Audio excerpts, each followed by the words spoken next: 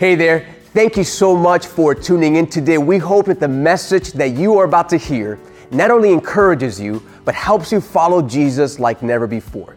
If you feel blessed by this teaching, I want to challenge you to do two things. First of all, share this with someone that you know needs to hear this. And second of all, I want you to consider giving back to the ministry so that other people that just like you could also grow in their relationship with Christ. To do so, simply go to cfmiami.org/give, and there you can follow the instructions. All right? Thank you so much. We hope that you enjoy this teaching. Amen, amen. How many of you believe that today? Even our God is for us. Who can be against us? Amen. I love that song. Such a powerful worship song. And what I love about that song, that's exactly what we're going to learn about in today's message from God's Word. And so we want to welcome you to Christ Fellowship. If you're joining us for the first time, we want to say thank you so much for being a part of our worship experience today. My name is Carlos, and I serve as the executive pastor here at Christ Fellowship. And if you're one of our campuses like West Kendall, Doral, our Redland campus, Coral Gables downtown, if you're watching us online, we want to say thank you so much for joining us. Can we give it up for all the first-time guests? Yep. Well, we have been going through this series the entire summer on the book of Romans, chapter 8. How many of you have been enjoying it? It's been really, really good, very powerful. And everything is going to culminate next weekend. We wrap up this series. But we're going to go into verses 31 to 34. So if you have your Bibles, we're going to begin in verse 31. You can open them up to Romans chapter 8, verse 31. And we're going to go all the way to 34 in a moment. But I'm going to start us off by reading this verse. It's actually what we just sang now. What then shall we say to these things? If God is for us, who can be against us? How many of you believe that today? Come on and give Jesus a loud shout of praise, amen? Well, church family, you can have a seat now at all of our campuses, and what a powerful time of worship. You know, now that school is back on, I feel like summer is officially over. And so I know parents, some of you are depressed that your children are no longer at home all day. Many of you are excited, and it's the most wonderful time of the year. Come on, parents, make some noise. Yeah. But throughout this summer, Shawnee and I, we watched many movies. We love movies. And one of the movies that we watched was the movie Top Gun. How many of you have watched that movie? Yeah. If you have not watched the movie Top Gun, let me tell you, it is one of the most greatest movies ever. It's that good. And I was going to use it as a sermon illustration, but I don't want to spoil it for you, okay? But just watch that movie and watch it in the movie theaters if you can. But you know what? As I was watching the movie Top Gun, I was reminded that I love war movies. I like movies that have to do with the American military and going out to the battlefield. And I thought about this movie, Saving Private Ryan. Many of us have watched that movie before. And there's an epic, powerful scene towards the end of the movie where the platoon of American soldiers, they are advancing against the enemy. And all of a sudden, there's an overwhelming detachment of Nazi tanks, Nazi soldiers, and Nazi half-tracks that are making their way against these American soldiers. And little by little, they begin to die to the point that they're about to be decimated by the enemy. And all hope is lost. And you can see that the Sergeant John Miller was greatly wounded, and there was a lot of fear in that place. But as this is happening, all of a sudden, there are these American plane fighters that come from the sky. And at first, the American soldiers thought that these plane fighters, they were against the American soldiers, but they were actually for the American soldiers. And these plane fighters begin to bomb the Nazi tanks. And at the moment when they realize that these are actually P-51s and they are for the platoon of American soldiers, at that moment, everything completely changes for these soldiers. All of a sudden, they go from feeling fear and anxiety to feeling courage. They go from feeling anxiousness and worry to feeling confidence. They go from feeling dread to now feeling hopeful. In fact, there's a powerful scene where Sergeant John Miller, he looks at the P-51s and he says, those are angels on our shoulders. Angels on our shoulders. With that in mind, take a look at this video clip.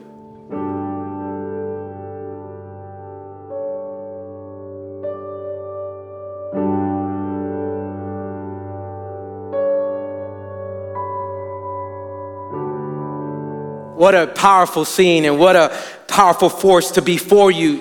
See, the moment that these soldiers, they realized that these plane fighters were not against them, but rather for them, it completely changed their mindset.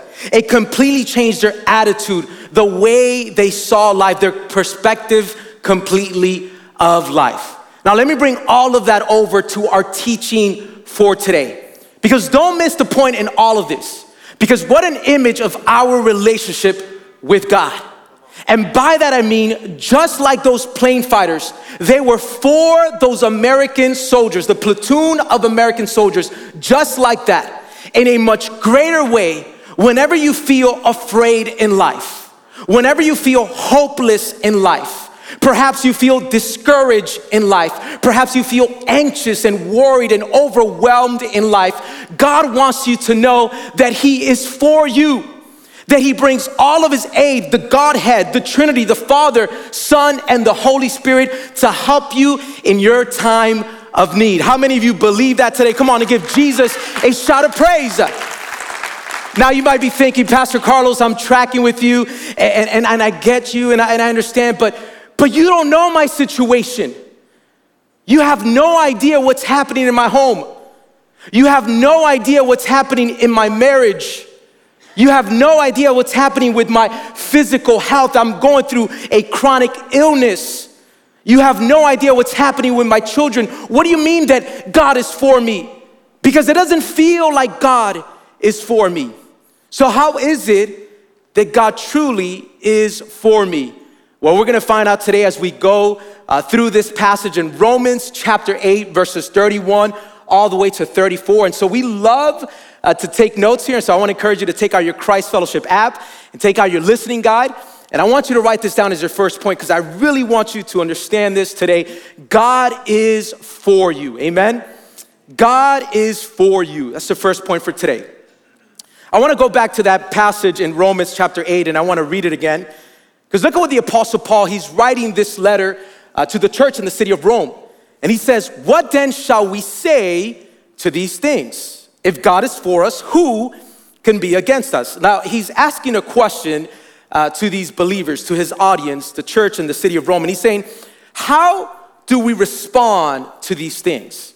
Now, what is he meaning about these things? And so I'm gonna give us a quick recap just to set up the teaching for today. But last weekend, Pastor Omar brought an amazing message. If you did not listen to it, go online and watch the message. But I wanna give us a quick recap.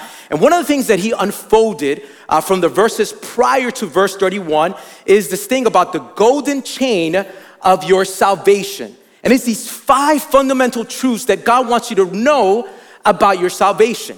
The first one is that He foreknew you.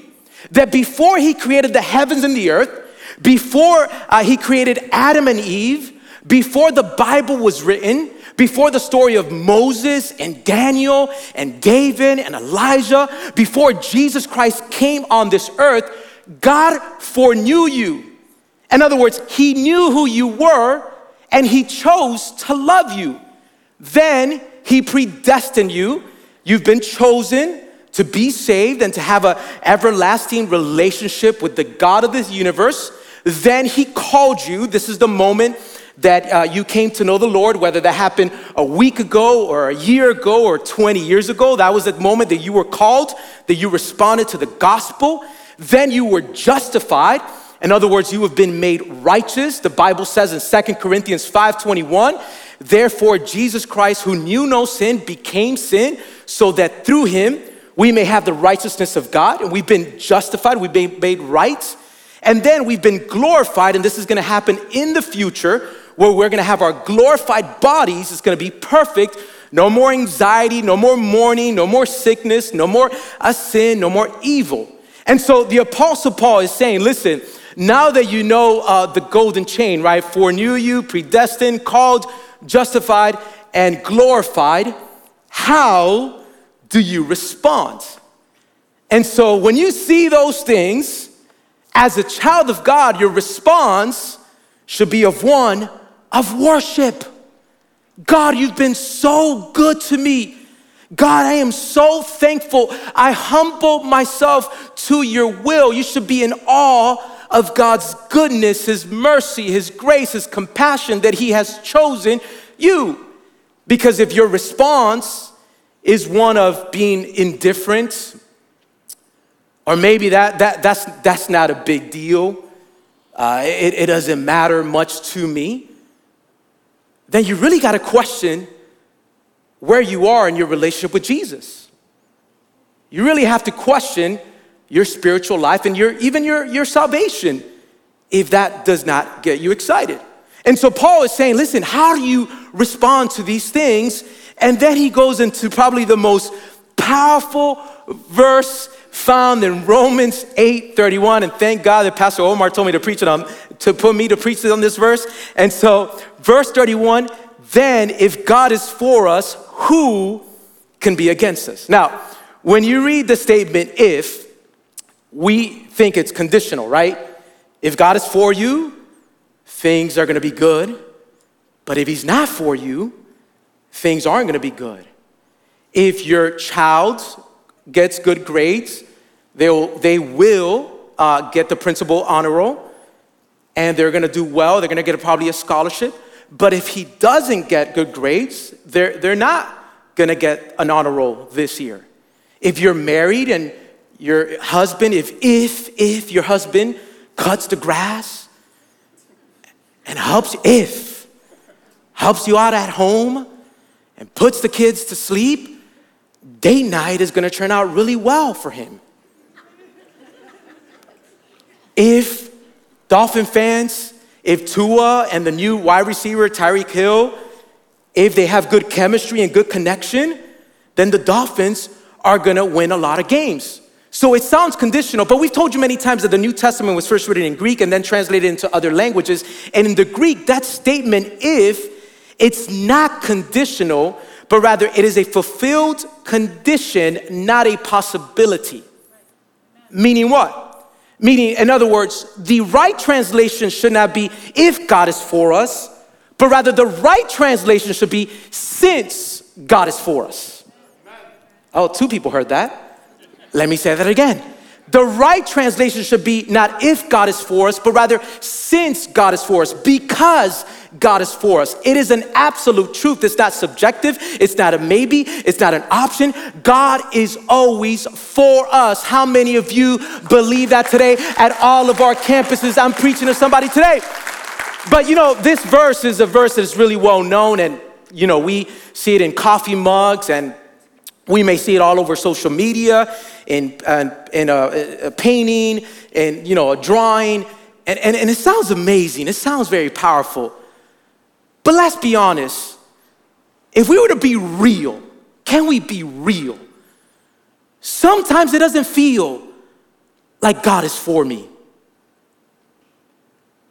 Sometimes it doesn't feel like God is for us.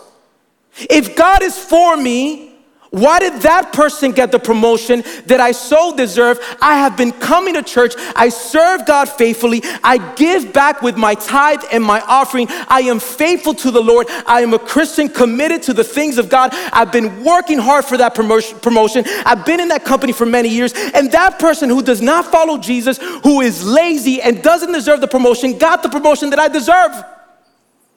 How is God for me then, Carlos? If God is for me, why did my husband or my wife cheat on me? Why did my marriage fall apart? Why is it my husband and I, we're never on the same page. We're always fighting. We're always arguing. We never can get along. If God is for me, why is that happening at home? If God is for me, why are my children not following the things of God? Carlos, if you only knew, I took him to church all the time. I taught them the gospel. We read the Bible every single day. We came to church together. I did the best that I can, and they're rebellious and they've walked out on their faith of Jesus. How is God for me? If God is for me, why am I going through this chronic illness? We probably have felt that way before and questioned if God truly is for us. And if that is you today, you're not alone. In fact, when you read the Bible in the Old Testament, men and women of God men that wrote the Bible felt that way. Job, a man of God, in Job chapter 1, he was faithful. He was coming to church every single weekend. He was serving the Lord. He had a skip to himself. He was excited, enthusiastic about the gospel. He was serving. He was giving. He was all about God. Job chapter 1. Look what the Bible says in Job chapter 13, verse 24. This is Job speaking to God. Why do you hide your face and count me as your enemy? This is Job. He's saying, listen, I feel you are so against me. You're not for me. It's the other spectrum. I feel like I'm your enemy. Jeremiah, the prophet Jeremiah, that prophesied so many times in the Old Testament when Jerusalem was being attacked by the Babylonians, that was their enemy. The Babylonians, they were destroying Jerusalem, the city. They were destroying the temple. They were destroying the entire city. Jeremiah says this in Lamentations 2:5, the Lord has become like an enemy. He has swallowed up Israel. This is a man of God, a man who was after the things of God, and he felt like God was an enemy. And sometimes it feels that way. But here's what I want you to realize, and here's what I want you to understand today. Even if you feel like God is not for you, despite your feelings and despite your circumstances, God is for you. God is for you. Write that down as the next point. Despite your feelings and despite your circumstances. Despite that boss who is against you. Because look at the verse. Look at what that verse says in that passage. If God is for us, who can be against us? Say with me, against. Say it like you mean it, against. In other words, it's saying there's gonna be some people or things that are gonna be against you. Paul is not saying that a bad boss is not gonna be against you. Paul is not saying an ex-spouse is not gonna be against you. Paul is not saying your physical health may not feel that is against you. Paul is not saying a friend may come against you. He's not saying that. What he is saying is because since God is for you, whatever comes against you cannot defeat you because God is greater than whatever opposition or obstacle that you face in life because he is with you and he is for you and he is greater than whatever you face. That's what the Apostle Paul is saying. He's not saying you're gonna have a trouble-free life, but he's saying God is greater. My wife, Shani, and I, a couple weeks ago, we celebrated our 10-year anniversary, and Kimberly, thank you so much.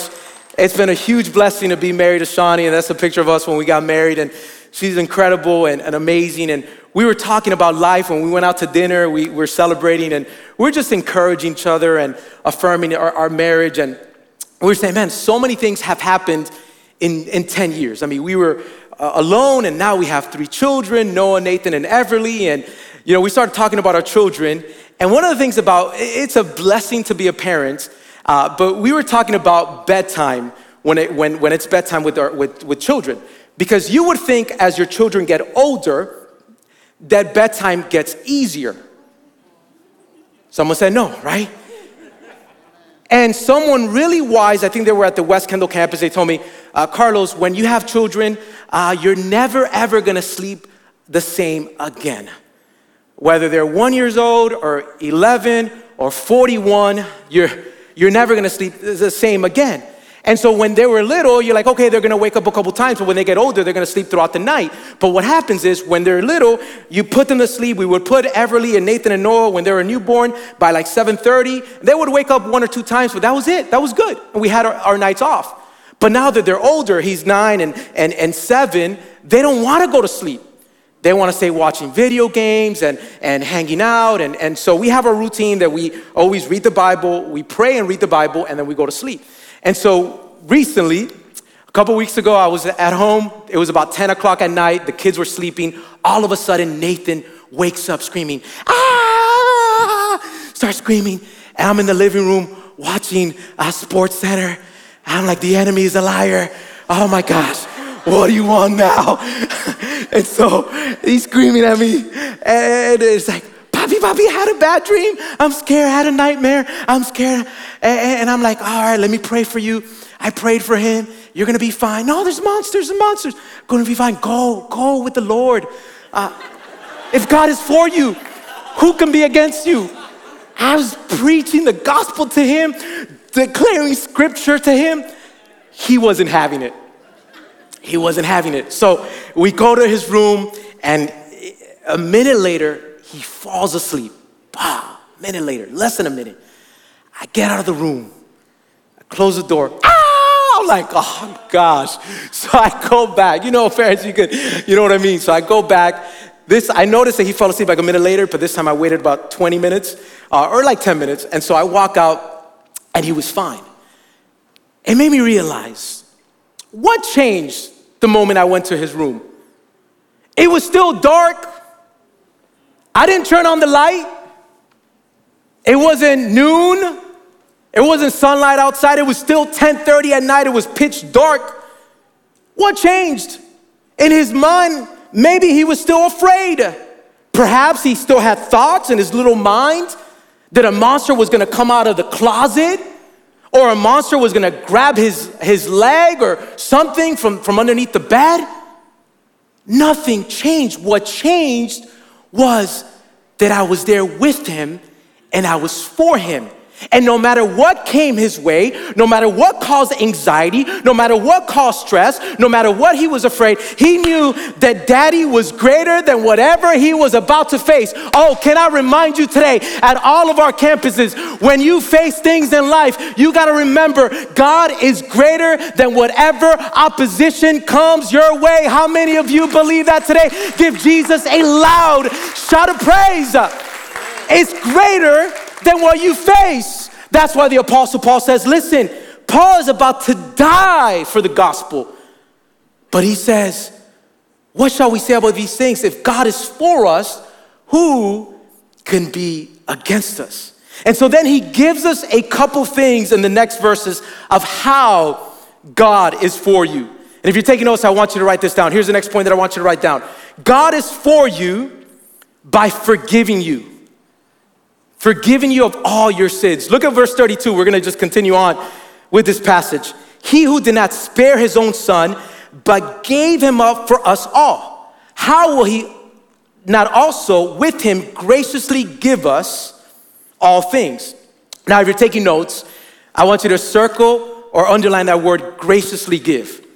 Like I mentioned before, the New Testament was first written in Greek and then translated into other languages. And that word graciously give in the New Testament, in the Greek, is the word charismo. Charismo.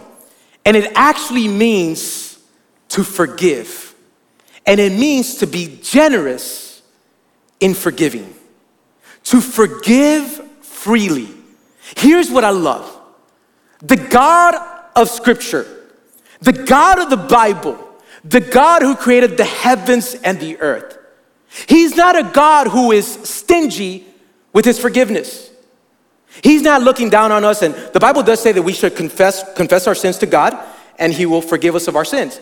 But he's not looking down on us and saying, well, you really messed up bad. I don't know if I'm gonna forgive that one.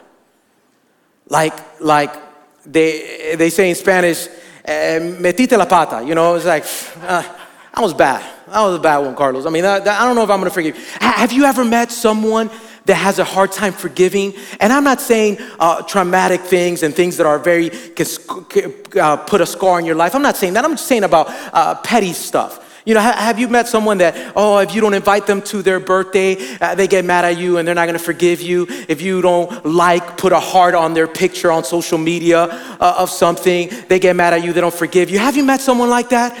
Yeah, if you haven't, maybe you're the person, you know? I'm just be honest, I can't lie, I'm gonna just be honest. Maybe you're the person, and you're like, you do something, you make a comment, or you do something, you offend them, and then you're like, I'm so sorry, I didn't really mean that, and please forgive me, please forgive me, and they have a hard time forgiving you. That's not how God is.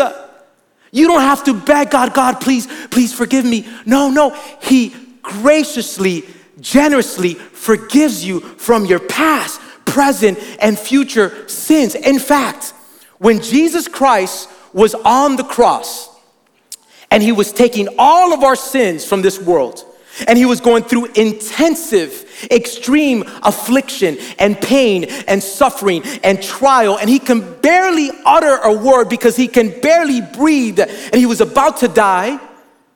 And Luke chapter 23, verse 34, what is the statement that Jesus says? Father, forgive them, for they know not what they're doing. Whenever you doubt if God is for you, here's what you have to do, child of God. You look at that cross and you look at the message of salvation. You say, no, wait a minute. He has forgiven me. And because He has forgiven me, He is for me. We all want people to be for us. We want a coach to be for us. We want a leader to be for us. We want our boss to be for us. We want a spouse to be for us. We want our children, our parents to be for us. The God of this universe, He is for you by forgiving you. In fact, every single morning, this will change, radically transform the way that you live life. And I want you to put that slide, put the slide of God is for, put a blank. If they can put that slide there. I want you to think about this. As you think about this verse, write God is for, and put your name on that blank. It will change the way that you live. God is for Amber.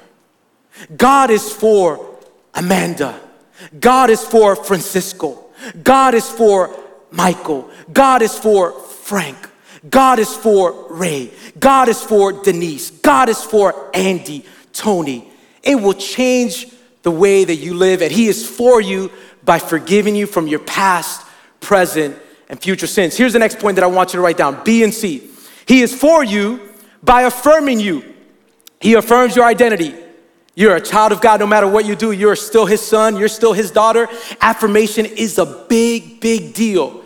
One of the ways that you can strengthen any relationship in life is by affirming them. When my wife and I, we went on this dinner for our 10-year anniversary, we took a moment to affirm each other. Just say things that we like and we enjoy about each other. We just started saying things, different things, whatever came to our mind. Affirmation, God is for you by affirming you. And here's the next point. He is for you by defending you. He is for you by defending. Look what that verse says. Verse 33. Now we're going to verse 33. Who shall bring any charge against God's elect? It is God who justifies. Now that statement, bring any charge, that statement in the Greek, really it is legal language. In other words, the picture that they're trying to depict in this passage, in this verse, is really an image of someone being charged for a crime and being accused of committing a crime. And so it's a courtroom and someone accusing you of that crime. And when it comes to accusing, people can accuse you, right? There could be an ex-friend or a boss that accuse you of things. But really when it's talking about, in this verse, it's really referring to the devil. The enemy, the Bible says that he is the father of lies. In fact, the word diablos, it means slanderer. So he wants to slander who you are and he wants to accuse you. And in the Bible, in Revelation chapter 12, verse 10, look what the Bible says. For the accuser of our brothers has been thrown down, who accuses them day and night before our God. So the enemy is gonna try to accuse you and say, really, hey, listen, you're not really a child of God. You're not a true Christian. You're not really a follower of Jesus. And here's how the enemy works. You see, before we sin, the devil, he tempts us. Before we sin, the devil tempts us. And he will downplay the temptation. Oh, it's not that big deal. Everyone is doing it. Oh, it's not that big deal. If you go out with that person from the opposite sex and your spouse doesn't know about it and you just have coffee, it's very innocent. You're just showing her the love of Christ. You're being a good coworker. Everybody does that at work. It's not that big deal. It's not that big of a deal if you go there. It's not that big of a deal if you watch that. It's not that big of a deal if you do those type of things. That's part of our culture. I mean, we live in Miami, you know, it's the swag, it's the city. Everybody's doing it. See, the enemy, before we sin, he tempts us. After we fall into sin, he taunts us. He taunts us. When we fall into sin, he say, see, I told you you're not who people think you are. I told you will always struggle with that addiction. I told you will always struggle with that sin. I told you you're not really a true Christian. I told you you're not really a true man of God. I told you you're not a good husband. I told you you're not a good wife. I told you you're not a good father. I told you you're not a good mother. And he begins to taunt you. But this is where God in his love, Jesus Christ says, wait a minute, no. Hey, listen, that's my son. That's my daughter. Yes, they make mistakes. Yes, at times they fail. Yes, they have shortcomings. Yes, there are things they shouldn't do at times. But here's what I want you to know. No matter what they do, they will always be my son. They will always be my daughter. They will always be my child because it is God who justifies us. You got to care more about God's declaration of your life than the devil's accusation of your life. You got to care more about God's declaration of your life than the enemy, the devil's accusation of your life. You know, just recently, we had a $20 bill in my room that was actually torn into a couple pieces because my boys were playing with it and they ripped it apart. And so I had been there for some time in the basket of the $20 bill. And Shawnee was about to throw it away. She was about to get the $20 bill. She was about to throw it away. And I go, no, wait a minute. No. I was a bank teller while I went to college. And I know banks will accept mutilated currency if it has over 50% of that bill. And obviously it's real authentic. Don't be showing up with monopoly money.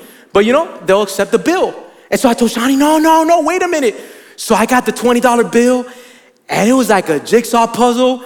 But I was doing surgery on that $20 bill. I'm like, let me put tape, let me sew it together, putting it together. I mean, listen, every dollar counts. I have 3 children, all right? So every dollar counts. Like Pastor Al says, pray for your boy. So I was there, you know, putting it together. I went to the bank. I gave them the $20 bill. They're like, do you want another $20 bill? I go, no, I don't want another one. Deposit that into my bank account because I don't want my children to break another $20 bill. No, I don't carry much cash. I'll keep it in the bank. So I put it in the bank. And I started thinking to myself, you know, that $20 bill, any $20 bill, no matter the condition of the bill, it's still $20. You can crumble it up, right? You can step on it, right? Step on the $20 bill. You can write on it, make some marks. You can even tear it apart a little bit. No one can say, oh, Carlos, that's not a $20 bill. It doesn't matter the condition and how many wallets it's been from one person to another and how much dirt and how dirty it is and how many marks. The $20 bill is still a $20 bill. And I came to remind you that even with your marks, even with your scars, even with your shortcomings, even with the things that you've done, because you're a child of God, no matter what has happened in your life, when the enemy tries to accuse you, you are still his son, you are still his daughter, you have been justified, you have been predestined, you have been called, you are holy, you are righteous, you are a royal priesthood. How many of you believe that today? It doesn't matter what has happened in the past, it doesn't matter what people say about you. What matters is what God says about you, and that is how God is for you. Amen? God is for you. And here's the last point that I want you to write that down today. God is for you by praying for you. Look at that passage, verse 34. This is so powerful. Who's to condemn? Christ Jesus is the one who died. More than that, who was also raised, who is at the right hand of God. Now let's stop it there because I want to give us a little bit of theological nugget right here. When the Bible says that Jesus is seated at the right hand of God, the right hand of God, that seat is the seat of exaltation. What that means is that the sacrifice of Jesus Christ was complete. That's why the Bible says in Hebrews chapter 1 verse 3, after he had provided purification for sins, he sat down at the right hand of the majesty in heaven. In the Old Testament, when the priest would bring a sacrifice to God, and he would go into the Holy of Holies to present the sacrifice so God to forgive them from their sins, no priest ever sat down after the sacrifice. In fact, there wasn't even a seat for the priest to sit down. So the fact that Jesus Christ is seated at the right hand of God, it means that his sacrifice was the ultimate sacrifice, and all the sacrifices of the Old Testament were pointing to Jesus Christ. And through Jesus, we can find redemption and an everlasting life. Isn't that amazing? But here's what I love too. Here's what I love about this verse. Oh, I love this. Who is seated at the right hand of God, who indeed is interceding for us. Think about this for a moment. Jesus Christ, his sacrifice was complete. It was done. God was pleased with his son, the Bible says.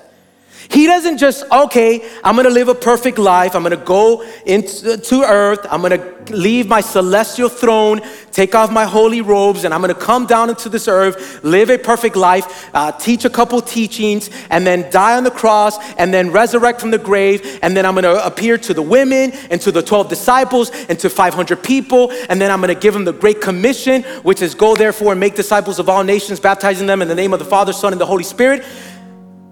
And that's it.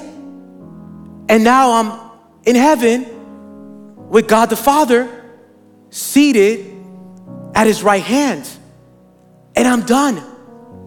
Because oftentimes when we think of the gospel, we think of that. We think that Jesus Christ died, he was buried and resurrected from the grave. And that's done. But his work is not complete. Because the Bible says that he is for you by praying for you. He's not just seated there, he is actively praying for you. If you've ever gone through a very difficult season in life, the moment that someone tells you, listen, I want to pray for you, and they take a moment and pray for you, what happens? At that moment, you feel peace. At that moment, you feel joy. At that moment, you feel God's love. Because there's something powerful when someone prays for you, much more the King of Kings. You know, growing up, when I was a child, there were times that I would wake up earlier than I needed to wake up. And it was about 6 in the morning. And I would remember seeing my mother on her knees, right on the bed, with her Bible open, praying for me. I would go to the bathroom, use the bathroom, and I can whisper. I still have a vivid image in my mind. I can whisper, my mom, whispering prayers.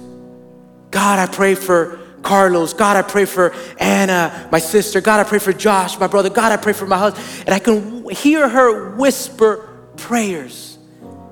When I would hear her whisper prayers, I was a little boy, but it felt good. It brought comfort to my heart. It brought peace to my heart. It brought joy to my heart. When someone prays for you, it's very powerful. And here's what I want every single one of us to remember today.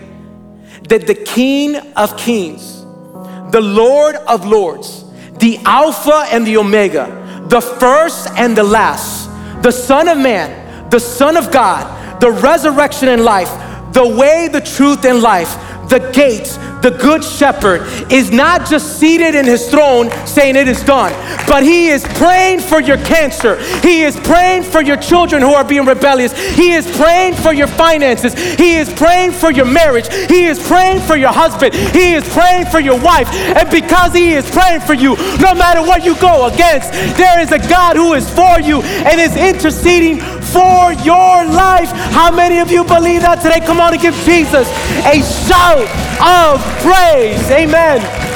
That is the God that we serve. So here's what I want us to do. At all of our campuses, I want you to stand up right now, and I want us to declare this song. But I don't want you to just sing lowly. I want you to sing with everything you have. I want you to declare this. I want you to sing it loud. If you feel comfortable, lift up your hands. If you feel comfortable, just sing with everything you have. Come on, let's sing it.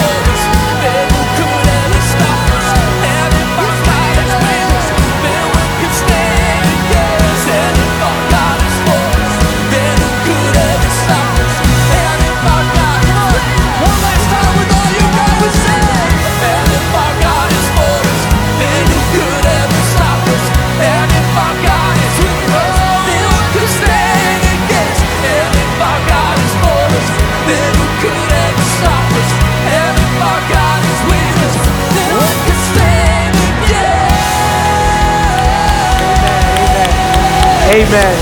Amen. Amen. Amen. In the same spirit of worship, I'm going to invite you to bow your head and close your eyes. Maybe you're here today for the first time, or maybe you've been coming for many weeks, and as I preach this message, you're like, Pastor Carlos, I'm tracking with you, and I get you, but God is not for me because I've never started a relationship with God. My friend, I will have good news for you. The Word of God says in John chapter 3, verse 16, that God loved the world so much that he gave his only Son, that who shall ever believe in him will not perish but have everlasting life. And today you have an opportunity to make a decision to follow Christ. None of us are perfect. The Bible says that we've all sinned and fallen short of the glory of God. Every single one of us, we are imperfect people who follow a perfect Savior. And today you have an opportunity, my friend, with no one looking, every head bowed and every eyes closed in this room, and if you're watching us online, you have an opportunity to make a decision to follow Jesus right now. There where you are. I'm not gonna ask you to come to the front. I'm not gonna call you out, but I do wanna pray for you, and I wanna see who you are, who I'm praying for. So as everyone has their head bowed and their eyes closed with no one looking in this room, if you're like, Pastor Carlos, today I commit my life to Jesus. Right at this moment, lift up your hand as high as you can with no one looking in this room. God bless you, ma'am, in the back. God bless you. God bless you. God bless you, sir. God bless you, young man. God bless you. God bless you. Even if you did not lift up your hand, there where you are, you can put your hand down. If you're making a decision to follow Christ, I'm gonna lead us in a prayer. It's not the prayer that saves you, but rather the condition of your heart. And God wants your heart, he wants it all. You can repeat the same exact words that I say, or you can pray something similar. Father God, I just come before you, and I recognize that I'm a sinner in need of saving. Jesus, I believe that you died, you were buried, and you were raised from the grave for my sins. Jesus, today I repent, I turn away from my old life, and I run to you today. Be my Lord, be my Savior, be my best friend, be my everything. I love you, Jesus. Write my name in the book of life. It's in your holy and precious name that I pray. Amen and amen. If you're excited for those that said that prayer, why don't we give it up to them? Amen. If you made a decision to follow Christ, make sure you go to our Next Steps area. We have a Bible that we want to give you. We want to welcome you into God's family. Next weekend, we finish this series on Romans chapter 8, and we're going to be talking about nothing can separate us from the love of Christ. And so I'm actually going to be preaching next weekend as well. So I would love for you to join us. And so I love you guys at all of our campuses. God bless you. Have a great day. Take care. Have a good one. God bless you.